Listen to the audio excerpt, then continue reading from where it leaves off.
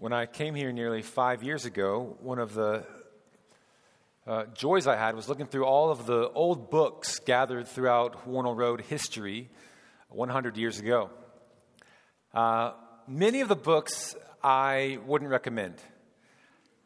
A lot of them doubt the resurrection of Christ or the virgin birth. Warnell's had a checkered history as far as its faithfulness to orthodoxy and to the scriptures. One book that I would recommend is the biography of a man named Charles Thomas Studd. I wonder if anyone's heard of Charles Thomas Studd, C.T. Studd. He was a world-famous cricket player from England. Now, I know kids, when you hear the word cricket, that you think of a bug. But for a lot of places in the world, they hear the word cricket, and they kind of think of how we hear the word baseball. It's one of their favorite sports. So England and India, Bangladesh, the other countries, cricket is one of the biggest sports in those countries. C.T. Studd was born to a very wealthy family in 1860. He had extremely good and loving parents. He had two brothers that also excelled at cricket, and he loved his brothers dearly. In a sense, he had it all. He had worldwide fame. He was extremely athletic. He had old money because he was born into money. He also had new money because he earned his way through sports. He had an influence in politics and business. And he had the healthy foundation of a loving family and solid friendships. His world began to change when his father became a Christian under the preaching ministry of D.L. Moody.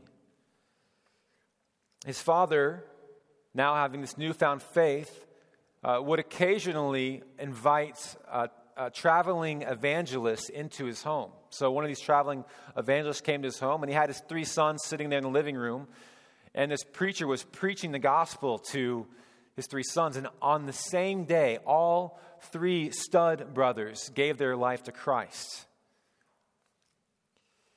From that moment on, C.T. Studd, recalling that moment of his conversion, Charles Thomas Studd says this: "I got down on my knees and did say thank you to God.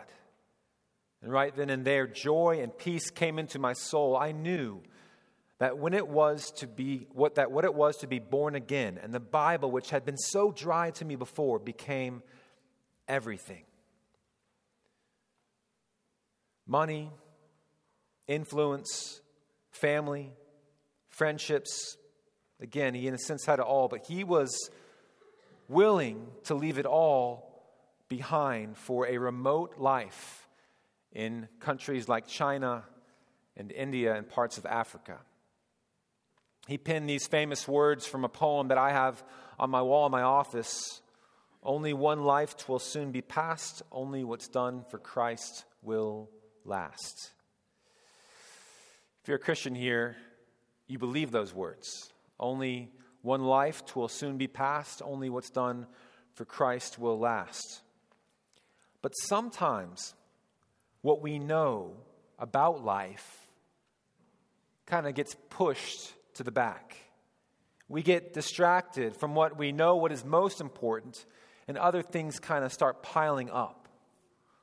Psalm 90 informs us of the brevity of life and the heart of wisdom. That's our text today, Psalm 90. It's found on page 496 of your Pew Bible if you'd like to follow along. Before I read it, just something of note that this is the oldest psalm that we have. Of the 150 psalms, this is a psalm of Moses. Moses lived roughly 1,400 years before Jesus.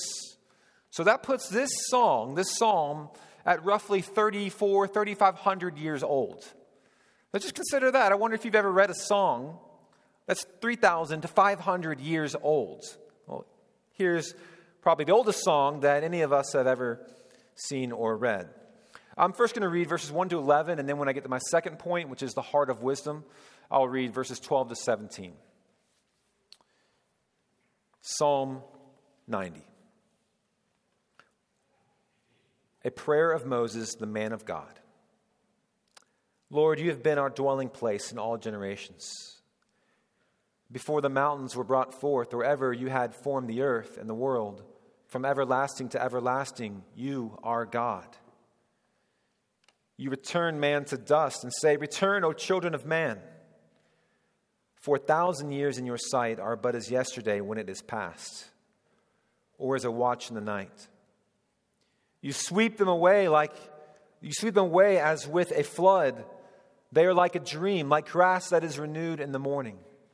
In the morning, it flourishes and is renewed. In the evening, it fades and withers. For we are brought to an end by your anger. By your wrath we are dismayed. You have set our iniquities before you, our secret sins in the light of your presence. For all our days pass away under your wrath. We bring our years to an end like a sigh. The years of our life are 70, or even by reason of strength 80. Yet their span is but toil and trouble. They are soon gone and we fly away. Who considers the power of your anger and your wrath according to the fear of you? Happy Easter. Lord, help us to see what you're teaching us in this text. For your name's sake and for our good, we pray. By the power of your Spirit, would you do this? In Christ's name, amen. Let's look at the brevity of life in verses 1 to 11. The superscript says that this is a prayer of Moses, the man of God. This is the only psalm that we have that's attributed to Moses. Moses does have a few other songs that are in the Torah, the first 5 books of the Bible. But it's called the man of God in a couple places, in Deuteronomy and Joshua and Ezra. And what's going on here is it's meant to kind of undergird his authority or his experience as a true prophet of God, as one who is esteemed by God. It kind of gets out the highlighter and says, this is a psalm of Moses. You know, you have David, you have Asaph, you have sons of Korah, you have ones that are attributed to no one, and then all of a sudden you have this psalm of Moses. And Moses is the one that God has used to deliver his people out of bondage and lead his people through the wilderness. This is Moses. Moses is the one who delivered them to the brink of the promised land, but because of his own unbelief, wasn't allowed to make it into the land of Canaan. You'll see Moses seems to be doing what the man of Psalm 1 is meant to do. He's meditating on the law of the Lord, or the first 5 books of the Bible. And he's gaining wisdom through it. Particularly, we see that he's looking at the beginning of Genesis. So check this out. He says in verse 1, Lord, you've been our dwelling place in all generations. Other versions have the word refuge there instead of dwelling place. But the idea is similar. God is a place of safety and comfort, and he has been for a very long time. For how long? Before the earth was formed, before mountains were brought forth, or the world was ever formed. From everlasting to everlasting, you are God. See, God is eternal. God has always existed. The very beginning of the Bible says this, in the beginning, God. In the beginning, God. He created the heavens and the earth. Before the formation of this world was God. He existed prior to you being born, prior to your parents being born, prior to Adam and Eve being born, prior to the world being formed. His life has no beginning, and his life cannot have any end. He is eternal, and eternity cannot be measured. I looked up just to see how much of the world, or the universe rather, we can measure. There's a galaxy called GN-Z11. It is the furthest away, the furthest detectable galaxy from Earth, at 13.4 billion light years away. And scientists, astronomers presume that there are further galaxies. So we can, in a sense, measure that in light years, but you can't measure eternity. Eternity goes on and on and on in time and space. It's unfathomable. I was with a friend the other day, and we were walking, and it was a clear night. The stars were out, and had one of those moments that is so wonderful, right? When you see just how small you are, and you just kind of get lost in the wonder of stars and the moon, and your problems just shrink. God is eternal. God is big. In contrast to God's eternality, people have a beginning and people have an end. Look at verse 3. You return man to dust and say, "Return, O children of man." Moses again seems to be wrapped up in the beginning of Genesis. Genesis 2:7 says, "The Lord God formed the man of dust from the ground and breathed into his nostrils the breath of life, and the man became a living creature." So God created man how? Out of dust. But then later in Genesis chapter 3, as some of you are familiar with, God curses man after man rebels against him and sins. He says, "By the sweat of your face you shall eat bread till you return to the ground. For out of the ground you were taken, for you are dust, and to dust you shall return."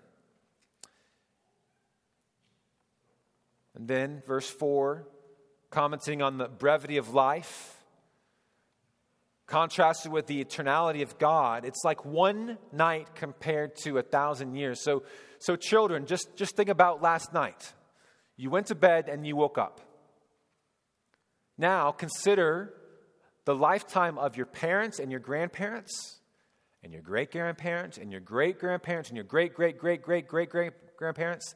And at some point, you can trace your lineage to 1,000 years. The psalmist here is saying that one night is like 1,000 years to God. He looks at time in an utterly different manner than we do. Our first parents lived longer than we did. And the scriptures record that the first humans lived a long time. Some not so long, but some could live up to 800, 900 years. However, compared to God, that's like one day or one night. You have this returning to dust language in Genesis 3, and then you have this flood language in verse 5. He says, "You sweep them away as with a flood. They are like a dream, like grass that is renewed in the morning. In the morning it flourishes and is renewed. In the evening it fades and withers." What Moses is doing is showing the all-encompassing nature of death. It comes over everyone like a tsunami. You cannot avoid death. Just like the flood in Noah's day. So whether you are the oldest person living, who I just looked it up, Kane Tanaka in Japan, she's 119 years old and some days.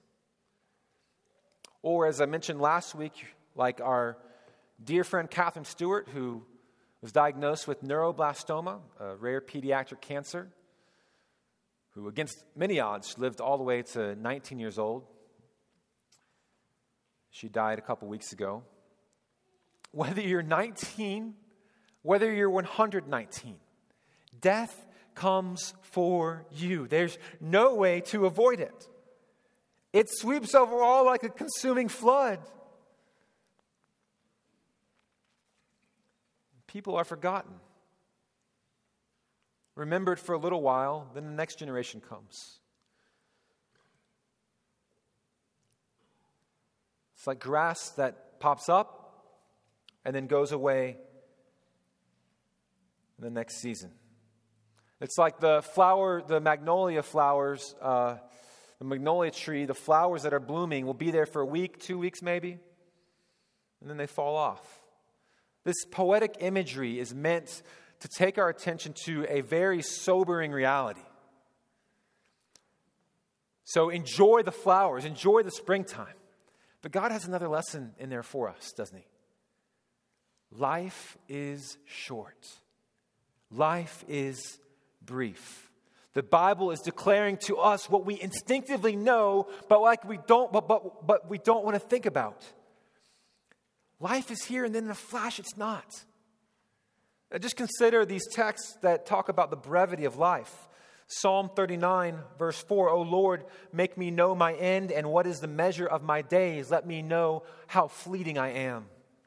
Job 7, my days are swifter than a weaver's shuttle and come to their end without hope.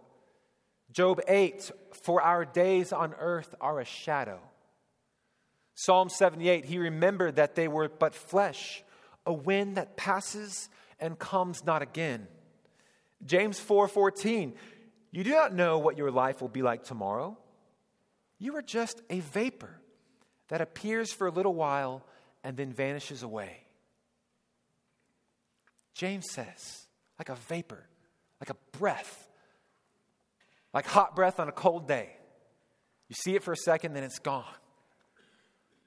That's life? Well, friends, yes. Measured against eternity, that is life. Here 1 second, gone the next. In verse 7, we get the reason for the brevity of life. Look at verse 7, Psalm 90. Verse 7 tells us that God has definitively acted in this curse by making man mortal. We are brought to an end by your anger. By your wrath we are dismayed. You have set our iniquities before you, even our secret sins in the light of your presence. What Moses is singing about here is that death is a penalty. God's wrath reveals itself in the fact that we all die. Penalty comes because we are guilty. And we're not just guilty because of what we outwardly do. Notice that there. It's not just how you treat others, the words you say to them, the way you, the things you do outwardly, but it's the secret sins of the heart. Imagine a person who seemingly just never sins. Yeah, you know the type. Just kind, charitable. And you might joke with your friends like, we have this joke, like, I know the doctrine of sin, the depravity of mankind, but does that person actually ever sin? And you know they actually do.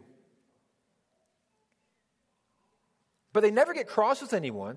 They're kind. They have a right view of justice and they act upon it. Their tongue is used to build people up always and never to tear down. Even that person has thoughts and feelings that are contrary to God. Those lusts, greedy cravings, curses in the heart, never spoken, but felt deeply. They are all in plain sight of God. For all have sinned and fall short of the glory of God. What is secret to man, what can be concealed to you about my heart, what I can't see about your heart, God sees it all. He knows your secret sins. He could get out a scroll of your life and all your sins would lay bare before him.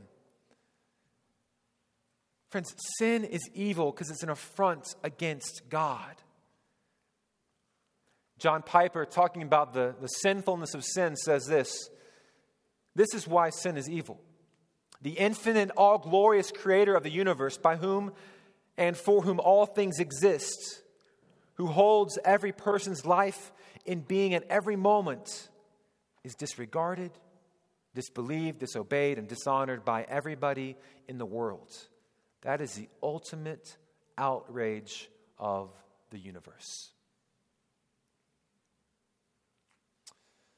Verse 9 says, for all our days pass away under your wrath. We bring our years to an end like a sigh. So, is God angry at us? Is God really angry at us?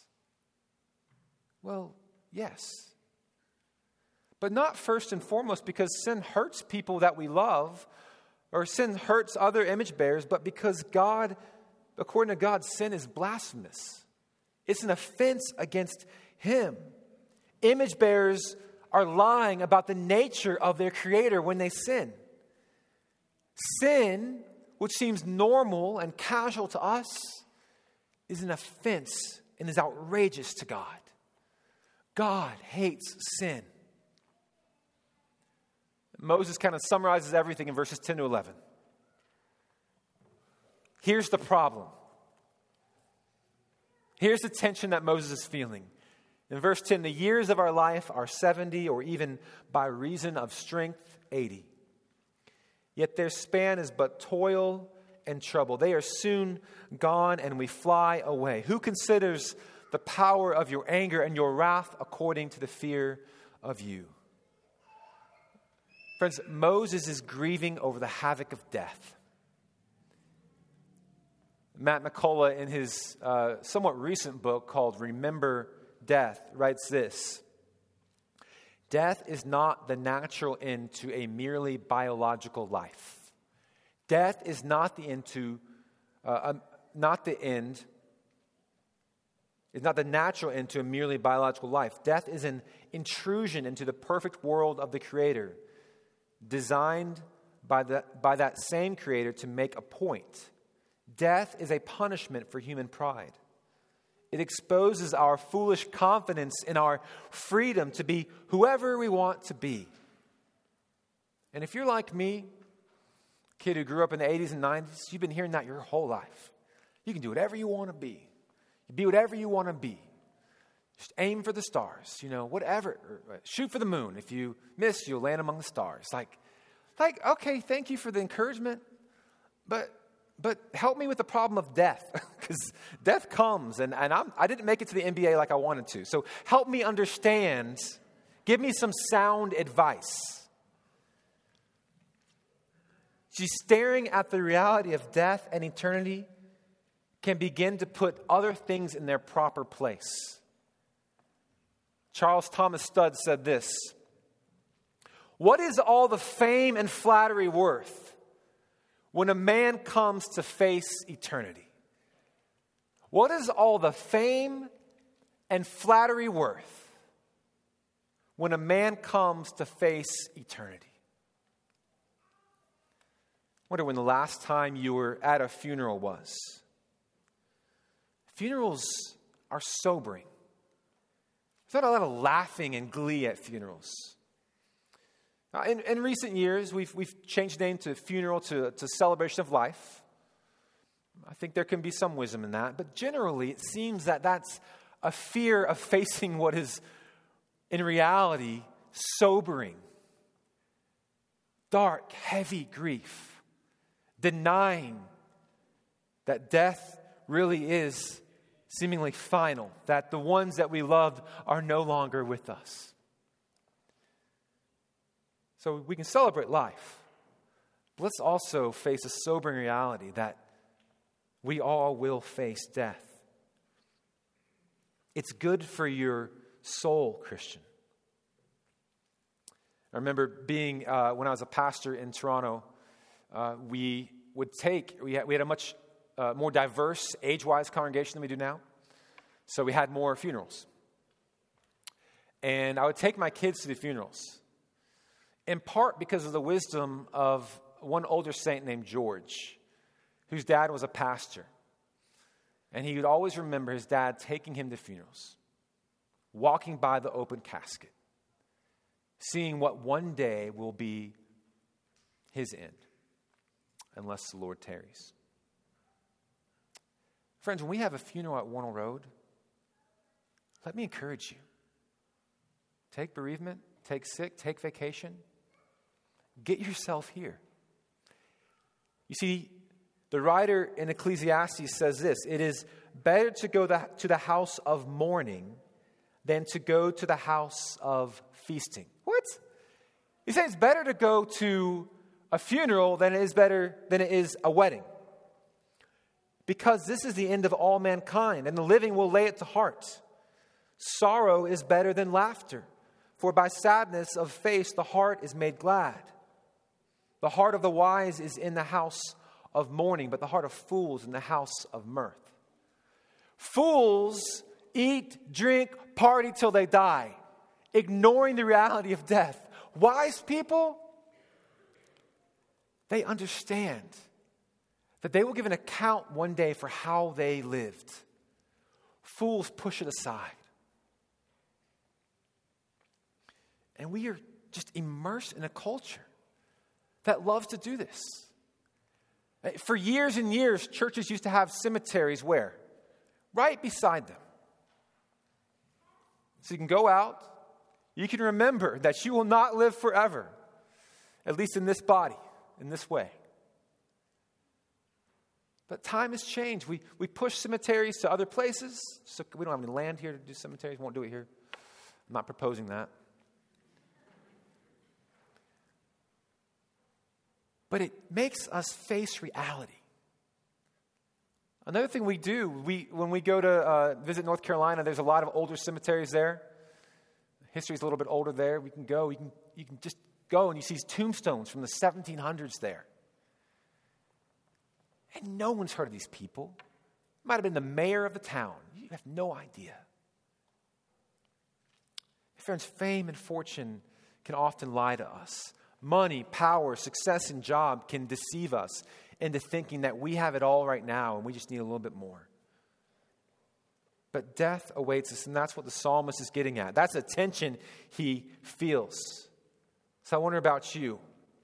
How have you been pushing the reality of death aside? Have you been living just for today, just for next year, or even for the subtle lie of just living for your retirement? I've met so many saints who live for their retirement and then get cancer. How foolish are we? Well, the psalm does not end here, praise God. There is really good news that deals with the unavoidable problem of death. We see, secondly, a heart of wisdom. The brevity of life and a heart of wisdom. Look at verses 12 to 17. So teach us to number our days, that we may get a heart of wisdom. Return, O Lord, how long? Have pity on your servants. Satisfy us in the morning with your steadfast love, that we may rejoice and be glad all our days. Make us glad for as many days as you have afflicted us, and for as many years as we have seen evil. Let your work be shown to your servants, and your glorious power to their children. Let the favor of the Lord our God be upon us, and establish the work of our hands. Yes, establish the work of our hands. An obvious fact that we all die is sometimes lost on us. If our logic was not mixed with our sin, we would see clearly an appropriate response here. The brevity of life that you see in verses 1 to 11, we would know with just natural logic how to act. But you see here, Moses doesn't say, therefore